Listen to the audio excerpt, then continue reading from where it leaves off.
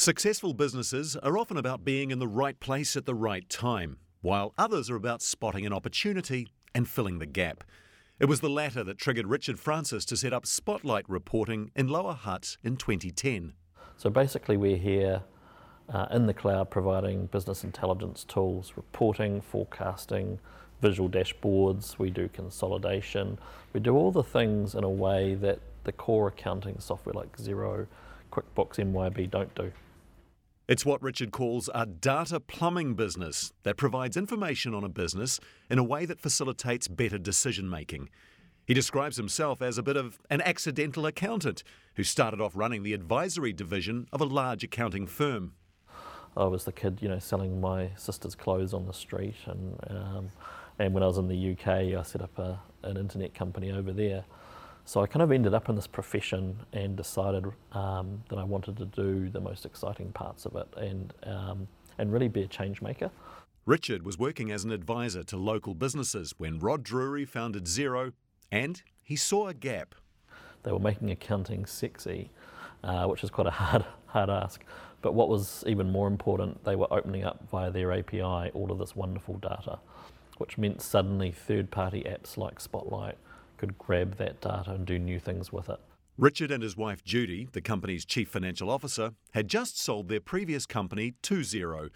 And while Spotlight originally started as an add-on partner to Xero, it's grown into an international success in its own right. We work with the biggest accounting firms in the world, so you think of all the household names, the Deloittes, BDOs, PwCs, we work with all of those guys in multiple territories. But also we work with a lot of accountants and advisors you've never heard of, the progressive guys who work with Xero and Intuit, and they're providing advice to some of the world's best entrepreneurs.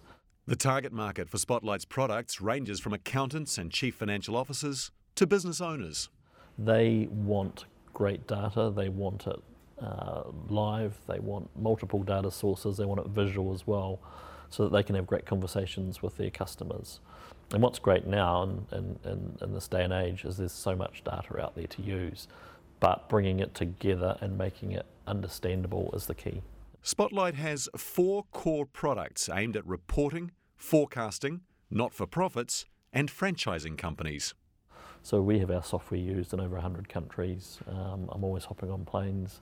We've got teams in the United States, Britain, big team in Australia, big team here in Wellington and Auckland as well, and looking at what we can do in the likes of Singapore. South Africa's strong as well. All up, Spotlight has about 50 staff in 20 different locations, including working from home. It's absolutely important that you have great systems, the communication has to be high. We do fly people in here.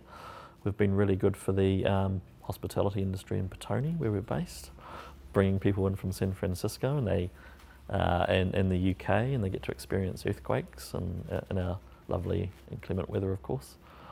Spotlight got an initial $3 million injection from external investors in 2014. Then 2 years later raised a further $5 million in a Series A funding round. Our Series A, we're actually mainly Australasian funded, so a lot of our shareholders have been involved either as investors in Xero. We've got the MYOB founder as a shareholder, and Global from Day One Fund was the kind of anchor VC as part of our Series A. Spotlight is still in the early stages of its expansion into Canada and the US, which Richard says is rather less progressive than some other markets like the UK. So the accounting industry in the US is very kind of baby boomer male, conservative, playing golf in Florida. But whatever the country, broaching new markets overseas is not for the faint-hearted, and Mr. Francis says the old land and expand has become a bit of a cliche. You have to really be quite tactical.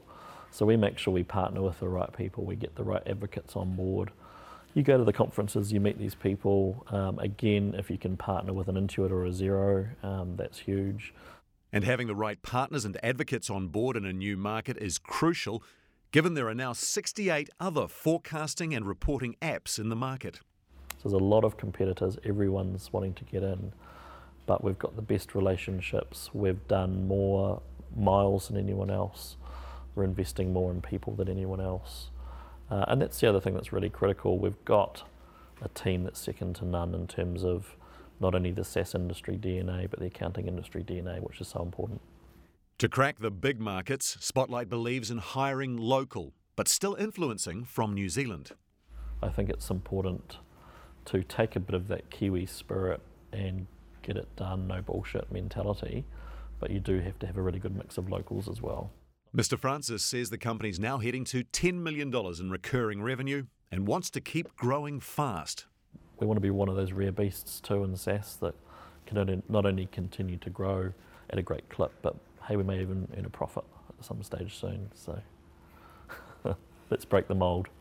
So does the company, which made the 2017 Deloitte Fast 50 list with 300% growth, but dipped out in 2018, need more investment to break the mould? Investment for my board is a $20 million question. Do we continue on our fast growth trajectory now and become profitable and cash flow positive, which we can do, or do we take a great big check from offshore and go crazy? So it's a debate we're having now. We're growing really well. We've had the Series A and the seed rounds, so we've really got lots of options, which is kind of cool.